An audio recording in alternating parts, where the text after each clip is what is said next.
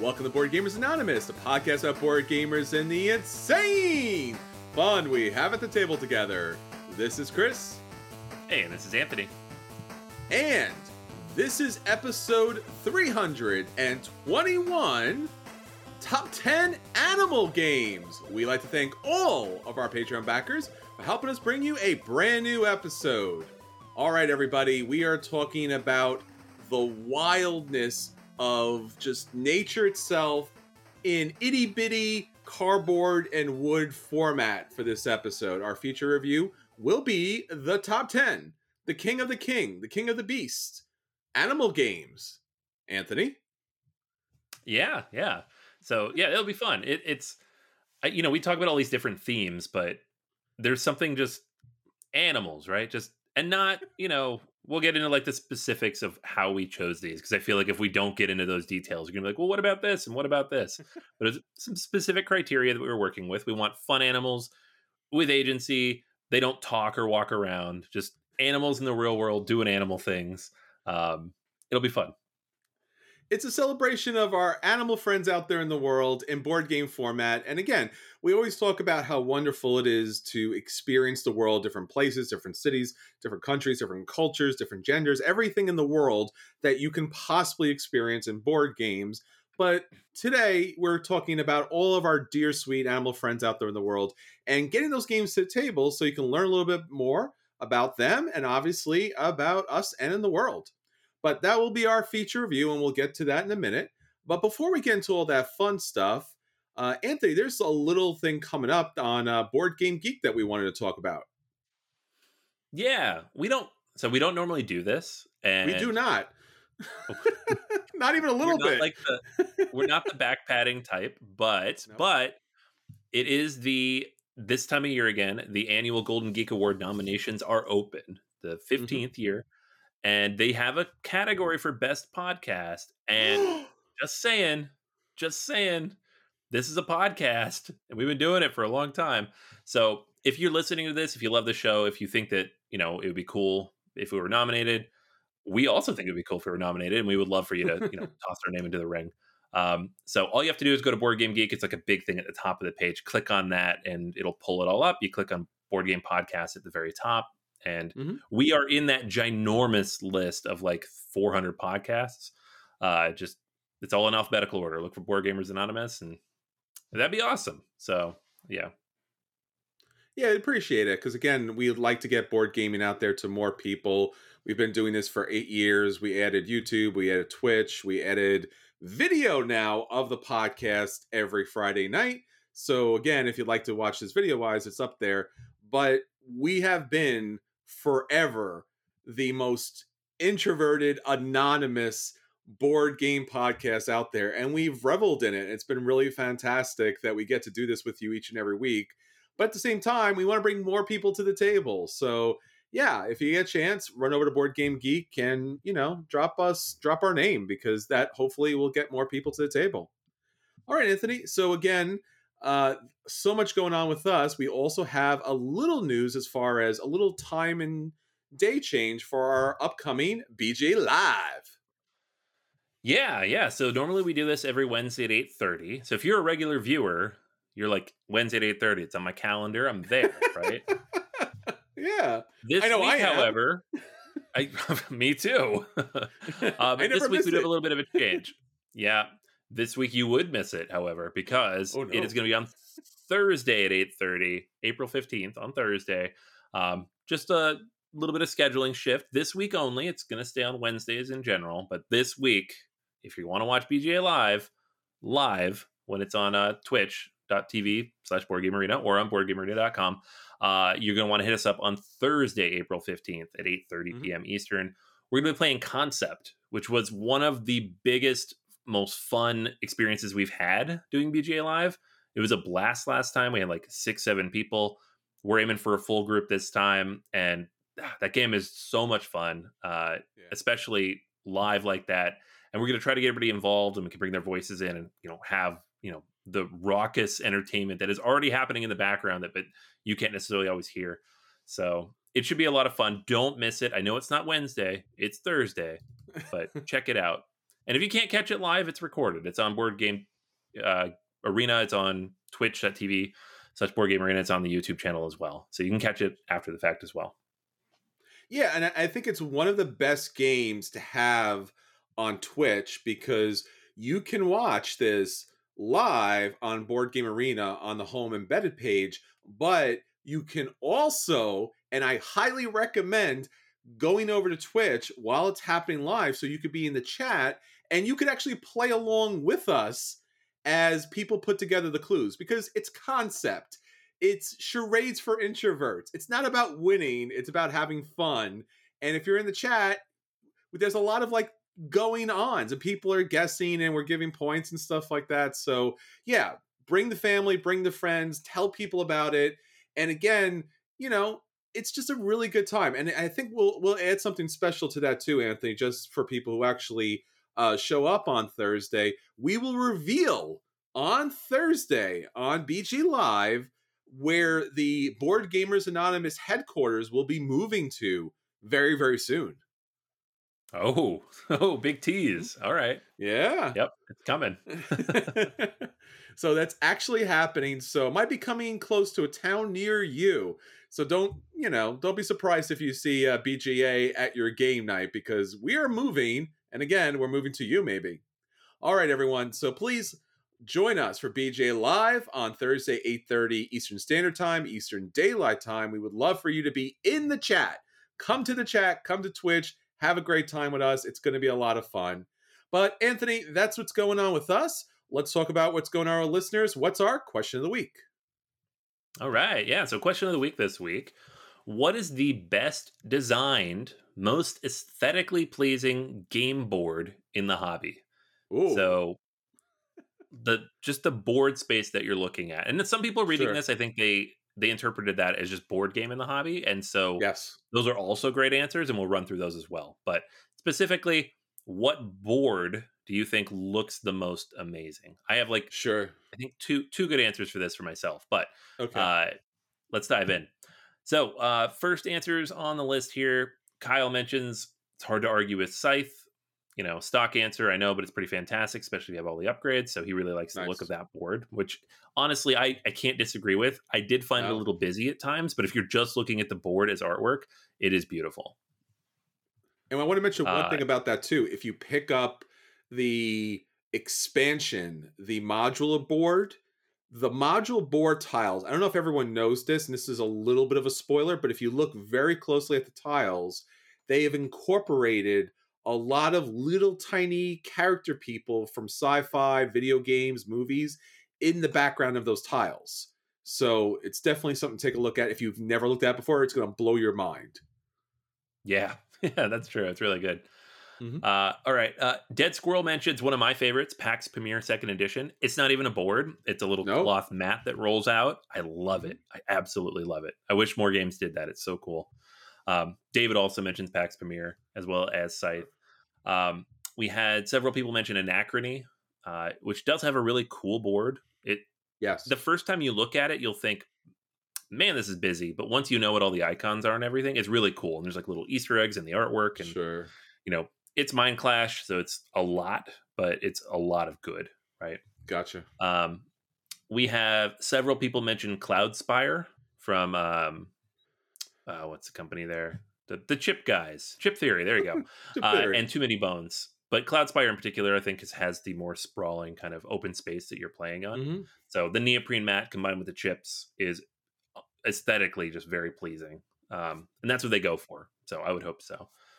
Nick mentions Brass Birmingham as Hmm. a really good board. And he said, and he admits it too. Like some people think it's too dark, but he really finds it, aesthetically pleasing, efficient. It's really strong as a Euro board. I would agree with that. I do always play with the light side of the board because some people have trouble seeing everything on the dark side of the board. But Sure. compared to like the old versions of any of those games, literally any of them, it's so amazing. And a lot of games are doing something similar now, but that one in particular really knocks it out of the park. Gotcha. So, what about you, Chris? What do you think? What's your Well, favorite game board? I have a definitive answer, but also I have a kind of quasi answer. Let me go with the quasi answer first. what really blew me away very early on in board gaming, and it's not a full board, but it's player boards, and that was Seven Wonders. And Mhm. the idea of the Seven Wonders of the world in this beautiful giant cardboard mat that you got to stare at for the whole game because the cards tucked into it throughout. And it was like, here is seven wonderful pieces of artwork, and then all the expansions really added to it. And then the new version has day and nighttime, and it's even better. So that was the one, like if you said just, if you could expand a little bit, that would be it. There's just no arguing for me. I just love architecture. I think it's phenomenal. It's diverse. It really shows the wonderment of, the ancient worlds and such. If I had to go with a specific board, like a board, then it's going to be Lisboa.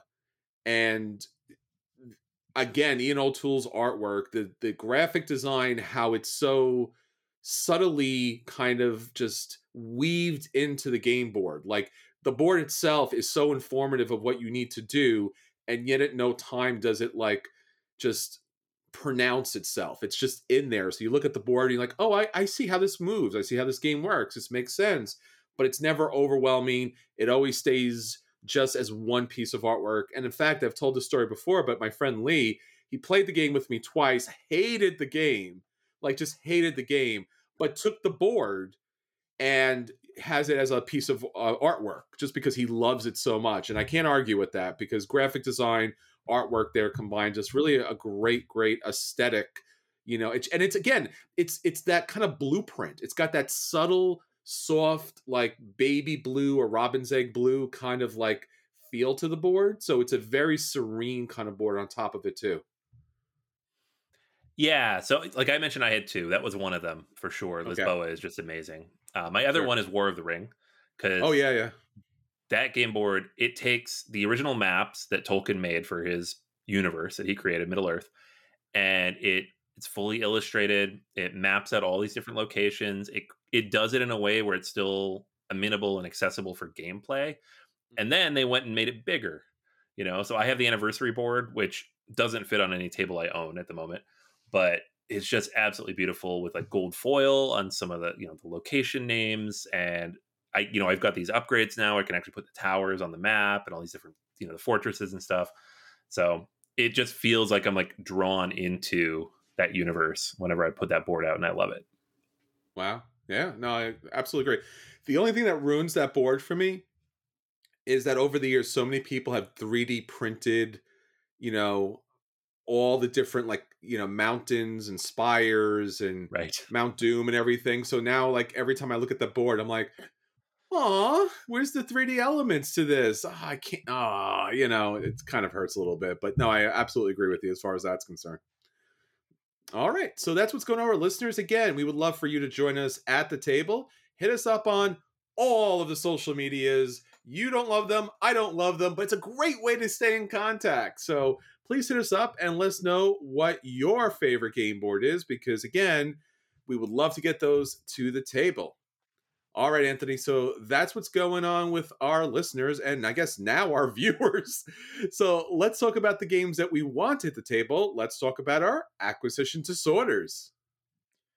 Yeah, so mine's an interesting one this week. It is a new game from Alain Orban, who is one of the co-designers on several of my favorite games. He worked on Sure. Troyes, he worked on Black Angel, worked on the dice game of Troyes. So he's like one of the trio of designers who's worked on those big games for Pearl Games. But now he has a game that only he's worked on that's coming from Game Brewer. It's up on Kickstarter right now called Hippocrates. So this is a game about Hippocrates, which is like, Hippocratic Oath and everything. Is like one of the first physicians. Like he helped codify some of these ideas and concepts about what it means to be a physician, 2,400 years ago. And the game is about going out and finding these patients and collecting their tributes and then finding the right physician and matching them up to the patients to deliver the right medicine and ideally, help them survive. So each of the game rounds, which there are 4, go into 5 phases. So the first phase is, I'm not even going to pronounce these, but you go out because my Greek. But you go out and you try to find patients, right? So you're going to find 3 patients for your hospital, and you want to make sure that you choose the right ones They need to, you want people who need urgent help. Some of them might be a little bit easier to treat, but you're not going to get as much out of it. Uh, but you also want to make sure that you manage the reputation of your doctors. So as like a little bit of a feel, not really, but a little bit of like a clinic where there's some Mhm. cynicism in here just in terms of healthcare. Yeah. But it's also a little more removed from the system. Like when you're talking about clinic, that's modern day hospital systems. This is again, almost Yeah. 2,500 years ago. Um, Next round, you're going to pay your doctors based on whatever comes from your patients. You're going to hire new doctors and purchase medicine, and then you're going to treat the patients. And this is kind of a cool little mechanic where you lock the patients into a doctor, and the doctor will administer certain types of medicine. You'll match those to the medicine that the patient needs, and you might have to lock in a second doctor if that specific patient can't be treated by one person, right? Mm. And you're going to score points and get bonuses based on how you do that. So it's like a little puzzle that you're trying to solve based on all the actions you took in the first three parts of the round. So it's got all sorts of stuff. There's auction bidding in terms of the patients, there's tile placement, there's resource management, make sure you have the right medicine and everything in place. And it looks pretty cool. And it's the kind of game I would certainly back. There's like one big problem though, it's crazy expensive because of course it is. Uh, it's it's a medium-ish weight euro on Kickstarter from Game Brewer, so it is almost $100.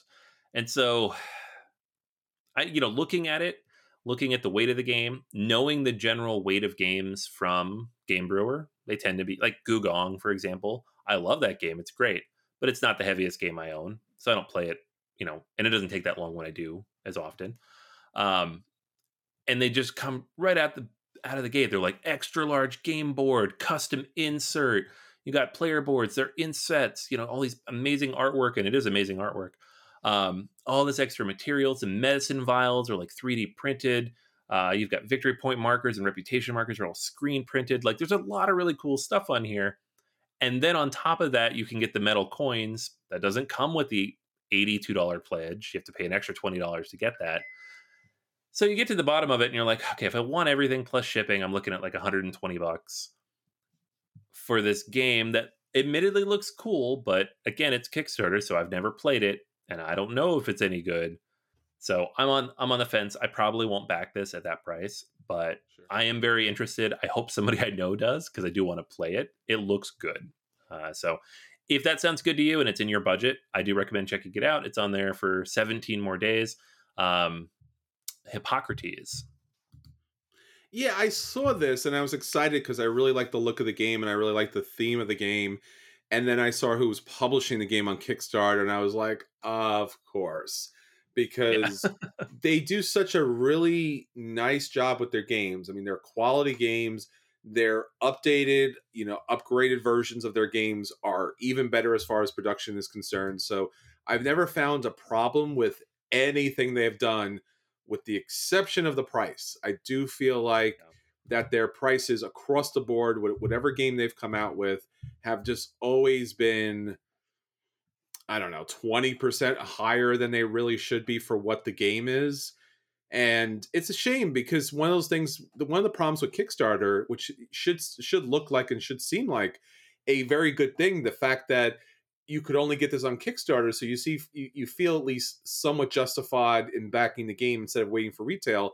But since they're not putting these like Uber Kickstarter versions in retail, no one's really getting them. So I've played a lot of the retail versions of these games, and it honestly is a diminishing experience. You're like, oh, okay, I could see if the components were better, I would maybe enjoy this a little bit more, just because there is a big gap between their deluxe, super deluxe version and their kind of like, hey, cardboard chits, like there is something a little disappointing, not getting like real emeralds or whatever it is. So yeah, again, I would want to back this. It just, again, all of their games have been relatively okay, but over felt for me at least a little bit overpriced. So I think this is going to be the same thing on the pass on these, and I'm going to have to wait for one day when they maybe stick them all together in like this major set and it's a reasonable price. But I don't think they're going to do that. So I hope somebody gets this, like you said, so we'll get a chance to get the deluxe version to the table. So, yeah. All right, so I'm going to talk about a campaign that's currently going on Kickstarter. This is one of the most weird, interesting games I've ever played. It should not work.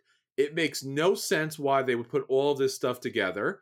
And I love the game, and I can't really explain why, other than madness. I think madness would explain why I love the game. So, this is Australia with a Z, big box, and revenge of the old ones, and Tasmania, also with a giant Z. This is two expansions for the acclaimed Australia, again, giant Z, game by Martin Wallace. It's currently on Kickstarter, and the campaign will run until Thursday, April 22nd at 7 p.m. Eastern Daylight Time. So, I remember playing this. I remember thinking it was the most ridiculous game ever because why is there Cthulhu in my Martin Wallace? You know, like this is not peanut butter and chocolate kind of thing. Like this makes no sense. And not only is it like a hard Euro, and not only is it Cthulhu themed, but there's actually like Cthulhu elements in the game. Madness is actually something that actually happens in the game. And if that was not enough, beyond this kind of like putting together railroad tracks and moving resources and stuff like that, there is also a quasi war game element to it.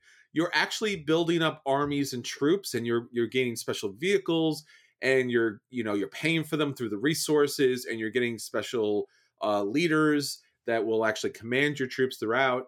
And I'm just like, come on, nah, come on, why, no, and it works perfectly, and I just still can't explain why it's that good. But basically, again, the base game is now available once again. This was from Stronghold Games, and it's a good game. It's weirdly a good game. It's again, you're all kind of building up your economy and then building up your military forces to deal with the elder gods in order to hopefully protect your economy, which then will eventually wear down all the demons and monsters and such. So yeah, and then those demons and monsters, and they're just causing havoc everywhere. So they could also cause havoc for your friends or your competitors at the table. It actually works. It's really hard to kind of explain why three very radically different elements would work really well together in a game that is plain, bland, generic Euro and military movement and creation, and then Cthulhu on top of it. But it works. Now, this campaign, and reason again, is if you want to back the game, awesome, you could do that. But there's also two expansions here. So the two expansions is really where this game kind of takes off. There really isn't, at least currently in the campaign, I don't think there's going to be like anything radically added in the different like milestones. They're just like they're rolling out the milestones. It's not based on any kind of money.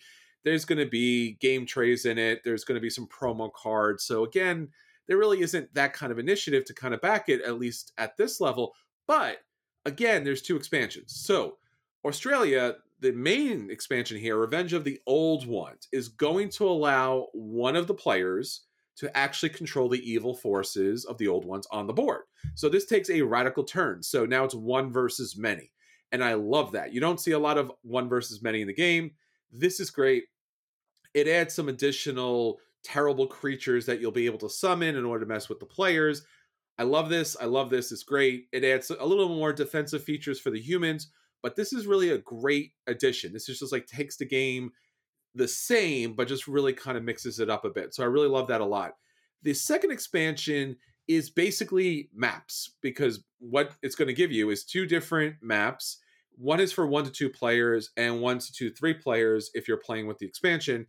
This is necessary because, again, if you've ever played a game with, a set map and you have different player counts, you know that there's just always going to be an area of the map that's going to be, like exploited, and no one's going to be able to do anything about it. So actually doing the small world kind of thing and having maps for the player count is excellent. And I'm really happy about that. So mainly that's what we're looking at here. If you want everything, if you want like what they call the new recruit, which is the base game and then the expansions, it's going to cost you $99, which is kind of a lot, but not too much. What really hurts me here is that for that, at least in the US, it's $30 shipping. So and it's just basically one base game and two expansions. And the other expansion is just the map. I mean, there's some elements to the map. There's like hidden elements to the map. I'm not saying the map is bad, but it I don't know why. Why so expensive? Why is and that's the US, which is the cheapest. Canada, Puerto Rico's 40. Obviously if it's Australia or New Zealand, it's cheaper a little bit over there, but Europe always gets hit hard, unfortunately. Asia gets hit hard. I don't understand the shipping here. I don't know why it's so expensive here. I mean, you could pick up the base game much, much cheaper. Yeah, you're missing out on a couple of promo cards, but nothing that's going to change or break the game whatsoever. The expansions will certainly come to retail at some point. So I don't know if I can recommend backing the game because of the expensive shipping, and that the expansions, again, do add to the game, but maybe not for the additional cost on top of which is already full MSRP here. So, highly recommend for playing Australia. And I would highly recommend, and I totally anticipate wanting to play these expansions. Again, maybe there's some madness that will eventually pop up that makes me want to back this at the last second, or maybe they're holding something back that makes the $30 in shipping kind of worth it. Because let's be honest, if we're backing board games online, we're going to spend 75 on 100 and then save ourselves $30 in shipping that just goes out the window. And again, that's just the US cost. Everybody else is getting hit hard. So I don't know, Anthony, you've never played this game, right? I have not. No, I feel like the branding did it in for me. Yeah, I could see that. Maybe I knew it was Martin Wallace, maybe I didn't, but I saw what I assumed to be a war game set in Australia with Cthulhu, and I was like, no, God, no, zero interest, negative interest in this Yeah. game. Burn it with fire. Yes. And it turns out it's actually a pretty interesting Euro game, because of course it is. It's Martin Wallace. Like, he also made Study in Emerald, which turned out to also be an interesting Euro game for Yes. Cthulhu. So yeah, I need to play this game. I am interested too. Like, I'm looking through the Kickstarter. The artwork seems a lot better in Yes, these they have new orders. Mm-hmm. Yeah, because the original game, that was another thing that like really got to me. It's like, this art is bad. Yeah. Like, I didn't like it. So it is kind of cool. Like, it looks like they've upgraded a lot of things. So I'm tempted, but I haven't played it, so I couldn't drop this kind of money on something. But I'll add it to the list of hopefully someone I know backs it, because it looks good. I'm close. I'm close to backing it because, like you said, I think it's such an oddity that no one's going to pull the trigger on this, and I'm going to have to buy it. And I don't want to pay the shipping. I just don't want to pay the shipping. I'll pay money for a good game. It's just when you're paying so much in shipping, it kind of throws you there. But it's definitely worth checking out, and you should, because again, it's one of those things that like board game does better than anything else, where it just takes all kinds of random genre and says, hey, do you want to play with these toys? Like, yeah, I want to play with those toys. And then like, it's fun. So who knew that was thing? And it's Martin Wallace. Like, dude, it's Martin Wallace. Come on. All right.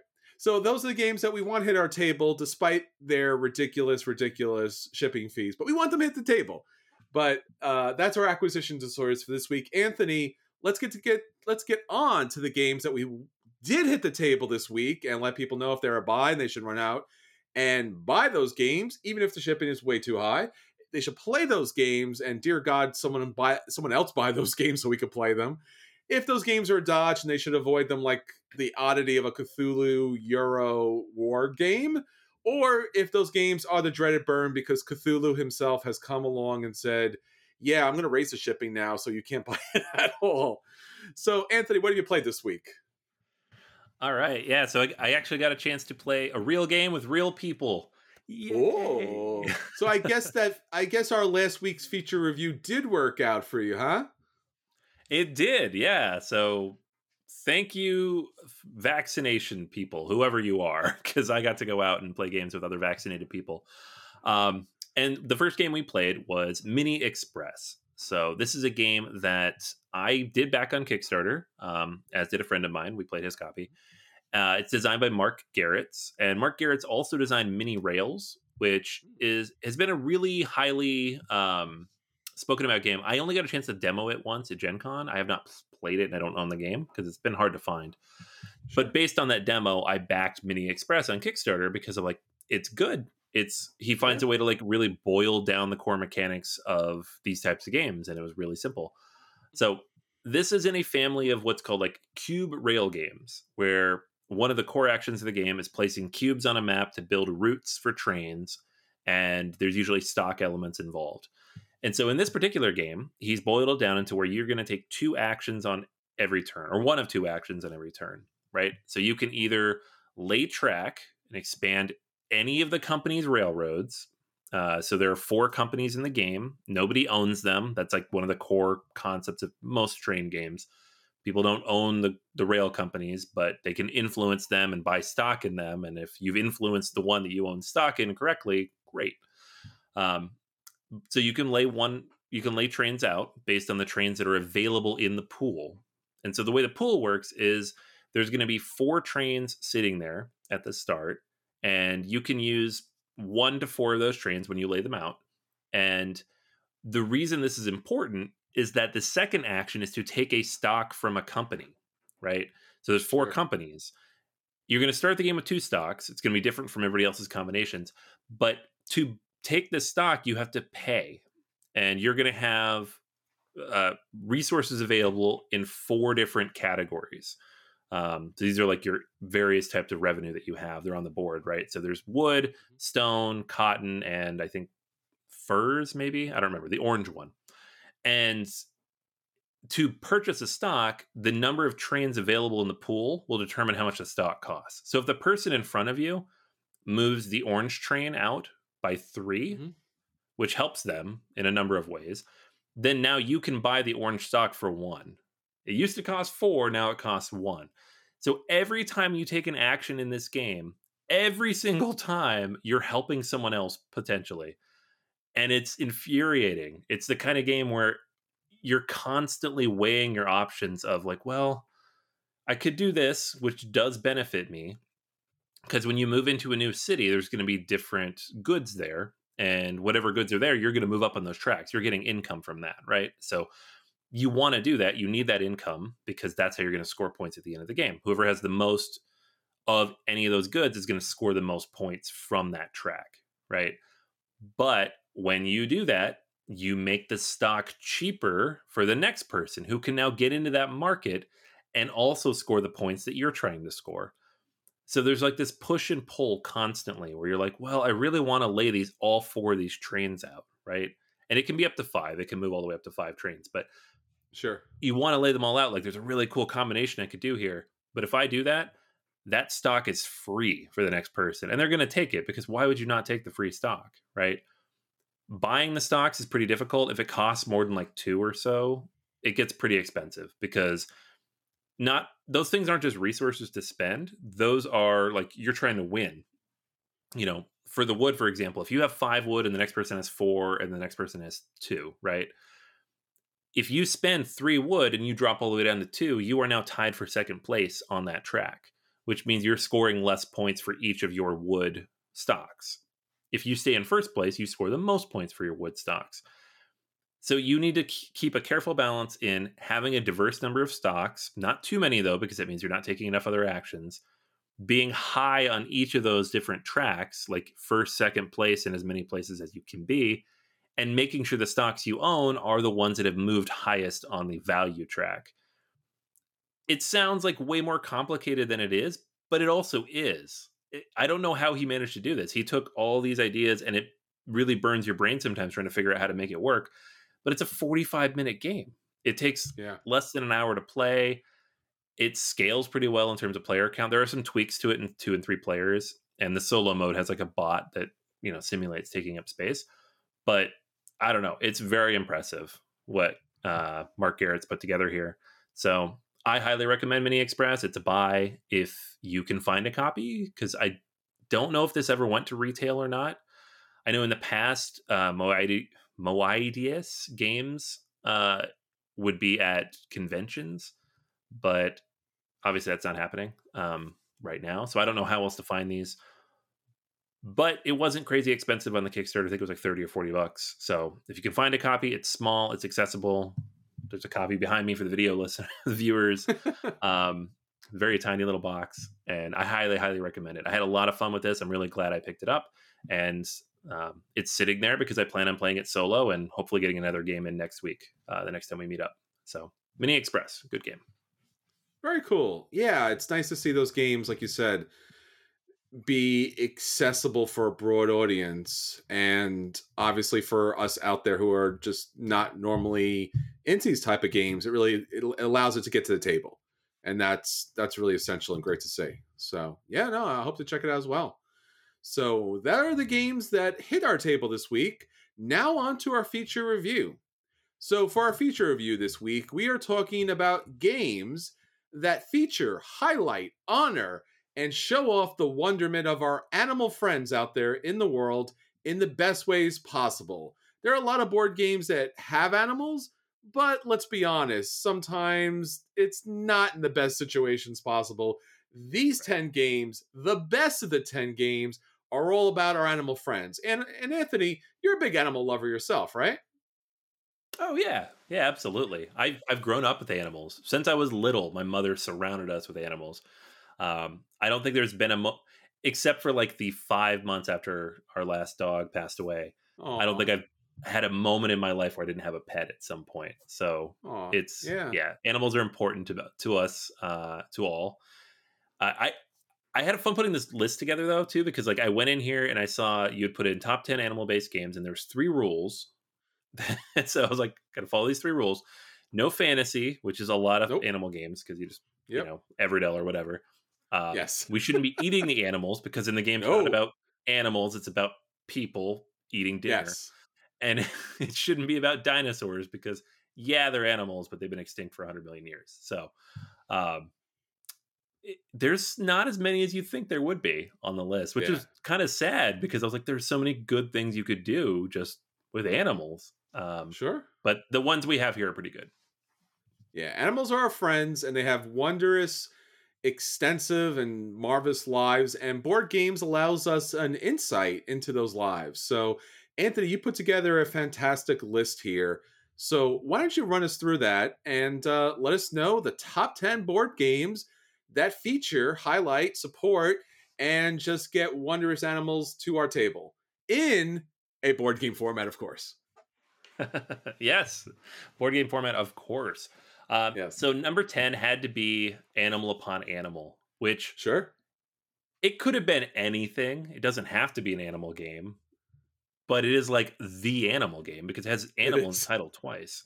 Uh, it's also the one I've played the most on this list because I have a 6-year-old daughter who loves it. So Nice. you stack animals on top of other animals. There's like 15 different versions of this. You get a giant version, you get a tiny version, you get a unicorn version, you can get like a versions with different types of animals from different locations. Mm. At the end of the day, it's just a simple dexterity game, but it's a classic for a reason. Nice. Yeah, I've seen this a lot, and again, it always hits the internet because again, just the combination of the animals, and they're just beautifully designed, and these are nice chunky pieces on top of everything else. And this is a great kid game, but it's also like a really cool stacking game as well. So yeah, no, love this. And this is Haba, right? Yeah, yeah. So that it's quality then. Comes in a yellow Absolutely. box. It's going to be good. All right, well, Anthony, what's our number 9? All right, number 9 on the list is a game that I discovered here in Pittsburgh because the designer of this game lived across the street from me when I moved here. Um, Wow. he has since left Pittsburgh, which is unfortunate, but it's called Agility. So Oh, this was on Kickstarter back in 2015, 2016, I and it's remember it. Yeah. about dog agility. So these competitions where dogs they run through the different obstacle courses and bark a bunch. It's pretty funny if you watch it because they just get really excited and just bark constantly as they're running through these things. But it's a two-player only game, which Brent Povis is kind of known for. He also made Pharrell's about hunting for mushrooms, not animal related, but also very good. And this one it was a lot of fun. It came with like a little because I backed it on the Kickstarter, like a little personal dog dish that he Ooh. engraved the name of our dog onto. Oh, Um, yeah, it's really cute. Like, so I'm definitely keeping this game forever at this point. But yeah, if you like dogs, if you like dog related sports, dogs have fun. So it's about the dogs. Um, Agility is really solid. wonderful. Yeah, I remember seeing this game way back when. And again, it's just another aspect of our animal friends our loyal pets. And obviously, no one and no thing is as loyal as our dogs. So yeah, I mean, this is great. All right, Anthony, what's our number 8? Number 8 is Hey, That's My Fish. So Yeah. another, yeah, yes. Another kids game that's a lot of fun for the grown-ups out there. This is a game in which you lay out a big grid of hex tiles, and they each have fish on them. And then you're going to slide your penguins around and pick up the fish, and ideally cut off the other penguins so that they float off into the ocean, and you get the most fish. Um, it's silly, it's fun, but it's very accessible. It's very easy to teach. It's a small little box. It's one of the weird, rare things that Fantasy Flight continues to print for some reason, despite the fact they're getting rid of everything else that they make. So I recommend checking out Hey, That's My Fish. Yeah, I remember playing this as part of our board game competition at Myriad Games, and I actually think I won this one. And I was just like, "Yeah, Yeah, that's you my did. fish." And it's a very subtle, kind of fun kind of game, but it's also like super cutthroat. Like you said, like you're basically just like stamping out the ice and sending your friends off on an ice floe to like nowhere. So yeah, again, even if it's not for kids, it's really a fun game for adults if you want to kind of like, get a little like backstabby, but in a really kind of fun way. All right, Anthony, what about our number 7? Number 7 is The Fox in the Forest slash The Fox in the Forest duet. These are both two-player trick-taking games. So the original is competitive. The latter is cooperative. And you are in the forest trying to, I don't even know what the theme of this game is. I just know there's beautiful artwork of these various animals on these cards. I know in the duet game you are trying to complete these various locations before they close off, but it's beautiful artwork. The cover alone is fantastic. You're this fox in the forest kind of running around doing these various things. And the original game is very good, but there's something just magical about this when they converted it into a cooperative game because it works so well. And there's other two-player cooperative trick-taking games that have come out now kind of based on this, but this is like the one I think of for that. So, highly recommend it. Nice. Yeah, again, this is one of, I guess, like, I really like trick taking games, and then you came on board and you were like, I like them now too. I'm like, awesome.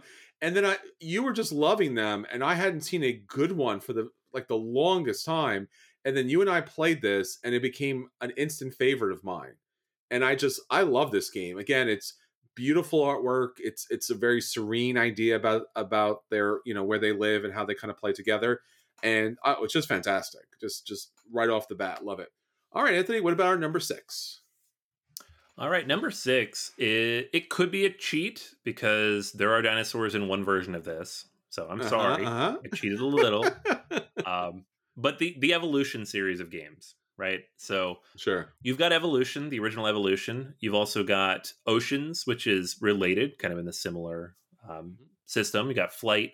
So there's a bunch of these games, but the basic idea is you are developing a species and adding these various traits and all these things and trying to evolve them and basically evolve the most effective species so that you come out on top Uh-huh. against the other species that are developing.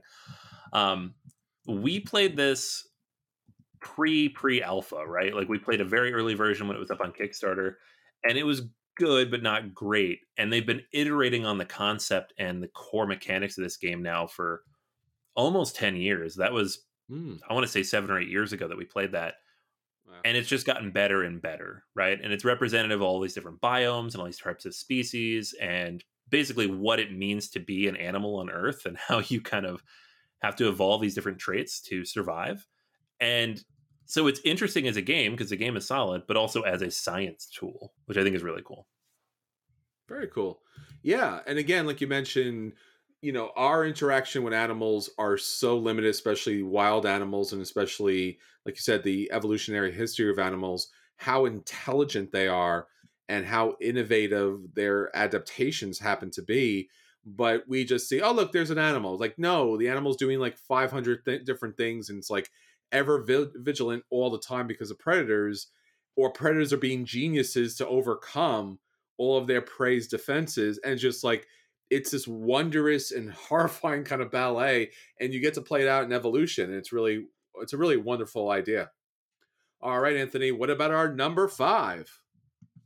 All right, number 5 on the list is Mariposas. This Ooh. is the second game from Elizabeth Hargrave, whose name might pop up again on this list.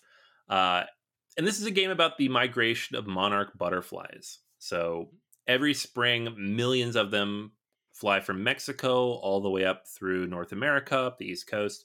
And then in the fall, they all fly back, right? But they have to fly up and then they breed and then the next generation flies back. So the game is all about like moving up and trying to score the most points based on these various patterns and cards that come out throughout the game. But then you need to get the butterflies back. So you have to decide when to turn around, basically, and start Oh, making the return journey. So there's 3 seasons in the game. In the first season, you're heading north in the spring. In the summer, you kind of spread out, and in the fall, you're returning south, right? But it's not as cut and dry as that. You kind of have to determine when to make the decisions, when to adjust, how to try to maximize your scoring based on the different cards that come out for each of those 3 rounds. And at the end of the game, if you have the most butterflies in the right locations and the most points, hmm. um, you win the game, right? It's not like it's a pretty game, but it's also a little more abstract than her other game. So I don't think this one is hit quite as hard. I know it's not hit quite as hard as Wingspan, No, but I don't think it's hit nearly as hard as people even expected this one to. sure. But I think that's a shame because it's really good. It's Yeah, I don't I struggle to say whether it's easier to teach or harder to teach than Wingspan. I think it might be a little bit harder because it is more abstracted, but sure. I still think it's good for children. I think my son could play this. Um, and it's an interesting topic. It's meticulously researched because it's Elizabeth Hargrave, and it's an interesting thing that like you don't think about, but is this massive part of the animal kingdom every year. Yeah, no, and again, another wondrous, insane, unbelievable accomplishment that that we see in this in the butterflies here and the whole animal kingdom, their journey. Like again, you see a butterfly for mere moments, and you're like, oh, it went from a flower to a flower, and that's its life. It's like, it kind of crosses continents. So like Right. that's actually what's going on there. So again, literally on paper kind of wings, considering everything else that could happen. And there's literally everything else could happen. It somehow makes those journeys. So again, wonderment on all levels. All right, Anthony, what about our number four? Number 4 is it's designed by Joe Hopkins, first time game designer. Endangered.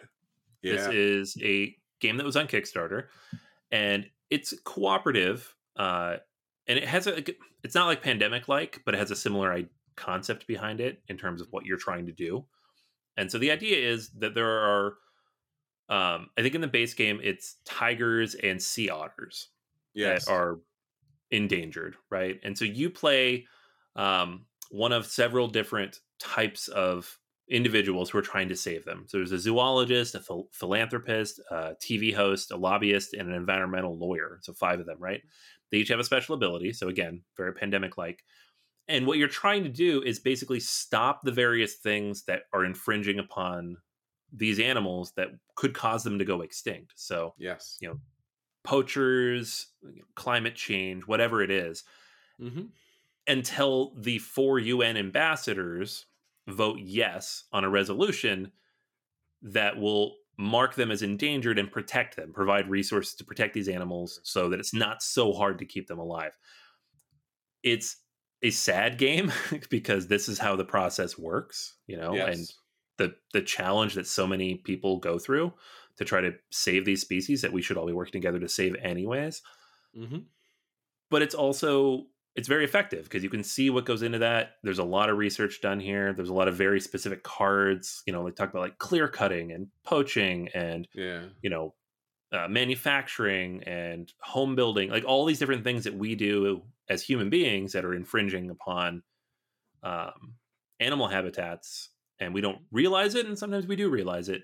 But then you are in this game trying to stop that from happening until a larger body actually acts to protect them. So You're not playing as an animal in this one like in the other games, but it's I think very important on that front.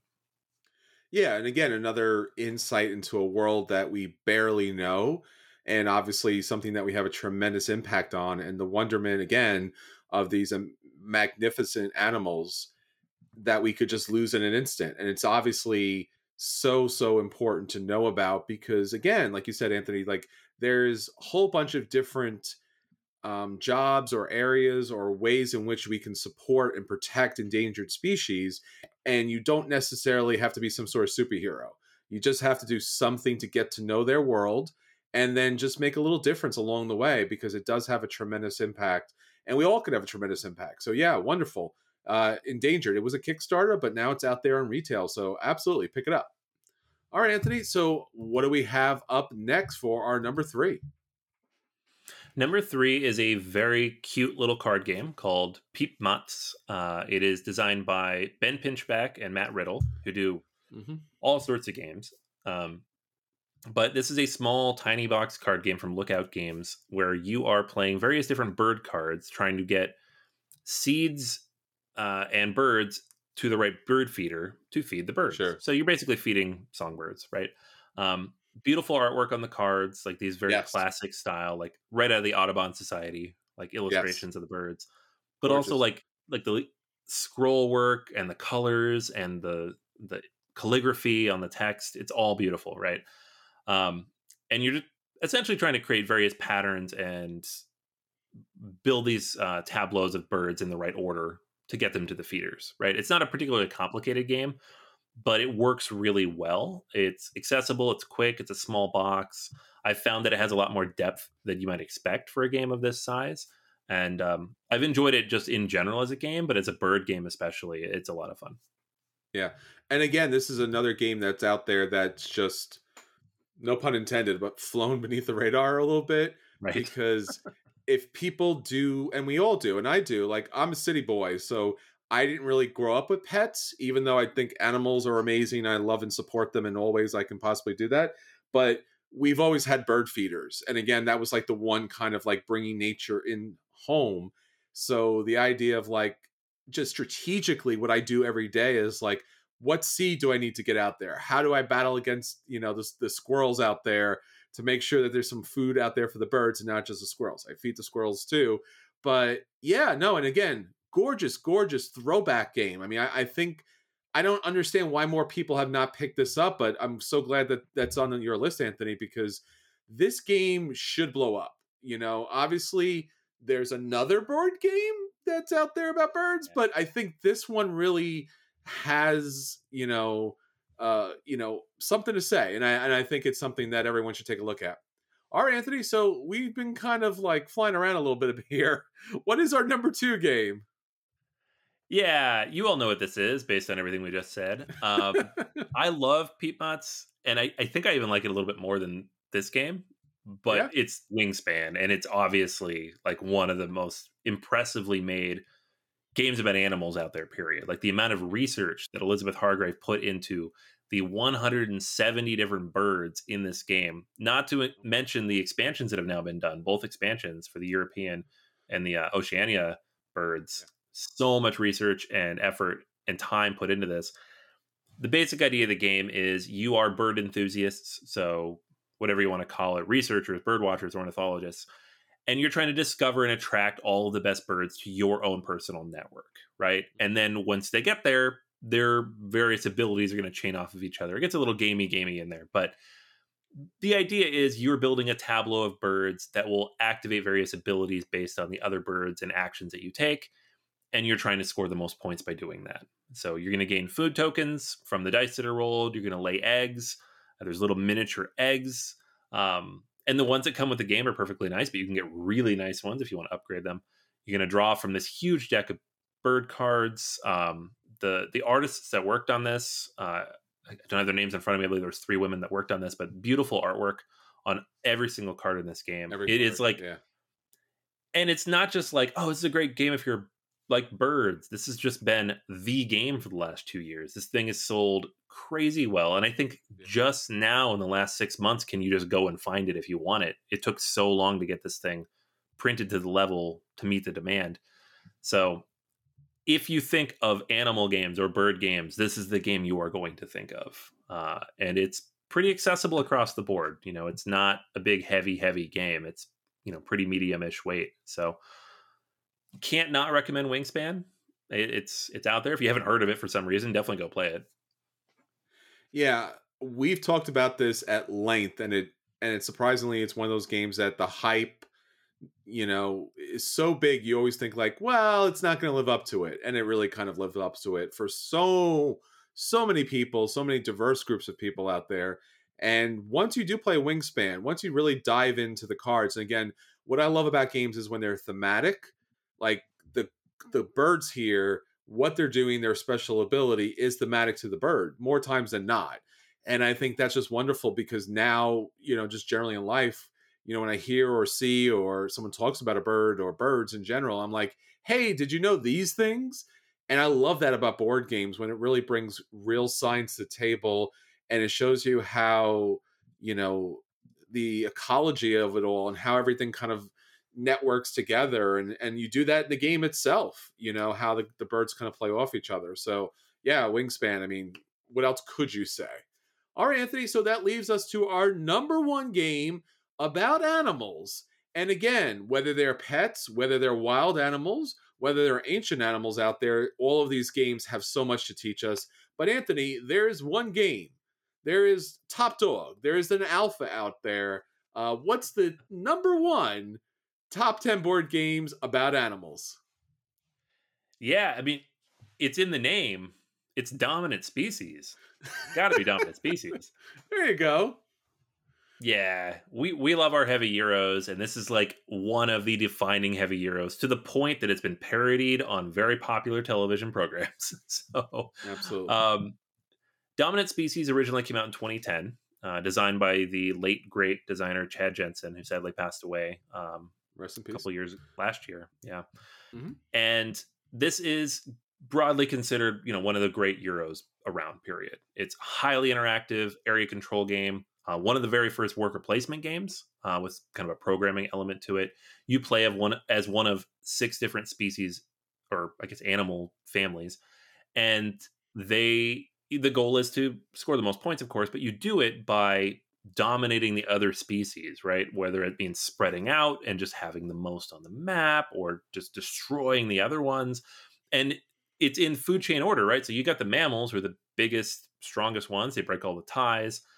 And then you got the little insects at the very bottom of the food chain who get to go first, but always, they're at the bottom of everything, right? They're not going to win any ties anywhere. They just need to be everywhere. And the amount of things you have to think about, the way you have to think through how this game works, and the things that it teaches you about how intricate the animal kingdom is, right? This game takes place, I think it says 90,000 BC or so. So, like, we're right before the Ice Age, and all these different animals are kind of struggling for dominance before, some of them might go extinct. It's a big part of the game. And it just works so well. The main problem with this game, though, is that it's like 4 or 5 hours long. So, because Sure. it's a lot there. So, also kind of rolling in Dominant Species Marine here, because you didn't hear that on the Yes. list, but that doesn't mean the game isn't good. It means it is equal to Dominant Species. I've played it only Yes. once, unfortunately, so we haven't reviewed it yet. We can't say this game is XYZ on the order, but my initial impressions are that it's fantastic. It's a little bit shorter. It's a little bit more accessible than Dominant Species. So there's a place here for both of these games, and that's super exciting for me because I love that.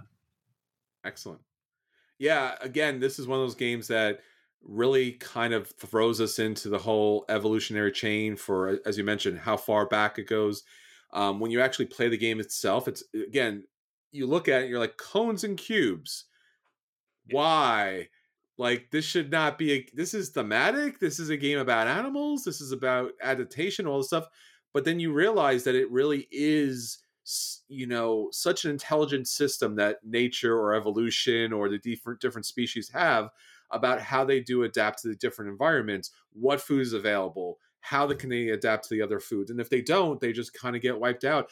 And all the different traits that goes on, regression and flight and all the movement and all the natural disasters that occur just normally in just, the history of the world. So you have to adapt to those too, including the impending ice age that is spreading out. And then again, you have to do something about that too at the same time. So marine obviously is going to be, I guess, I'm really hoping to be a game changer, because if we can get dominant species a little bit more manageable and more to the table, and it seems like it does it here, and it does it in a much better way, it really is going to kind of give us the best thematic, long term, in depth kind of feeling of animal creatures and cultures and environments and historical evolutionary kind of ways of existence.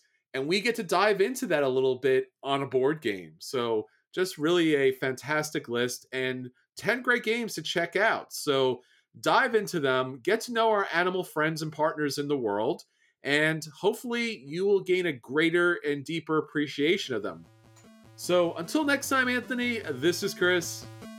And this is Anthony. And we'll save you a seat at the table. Take care, everyone.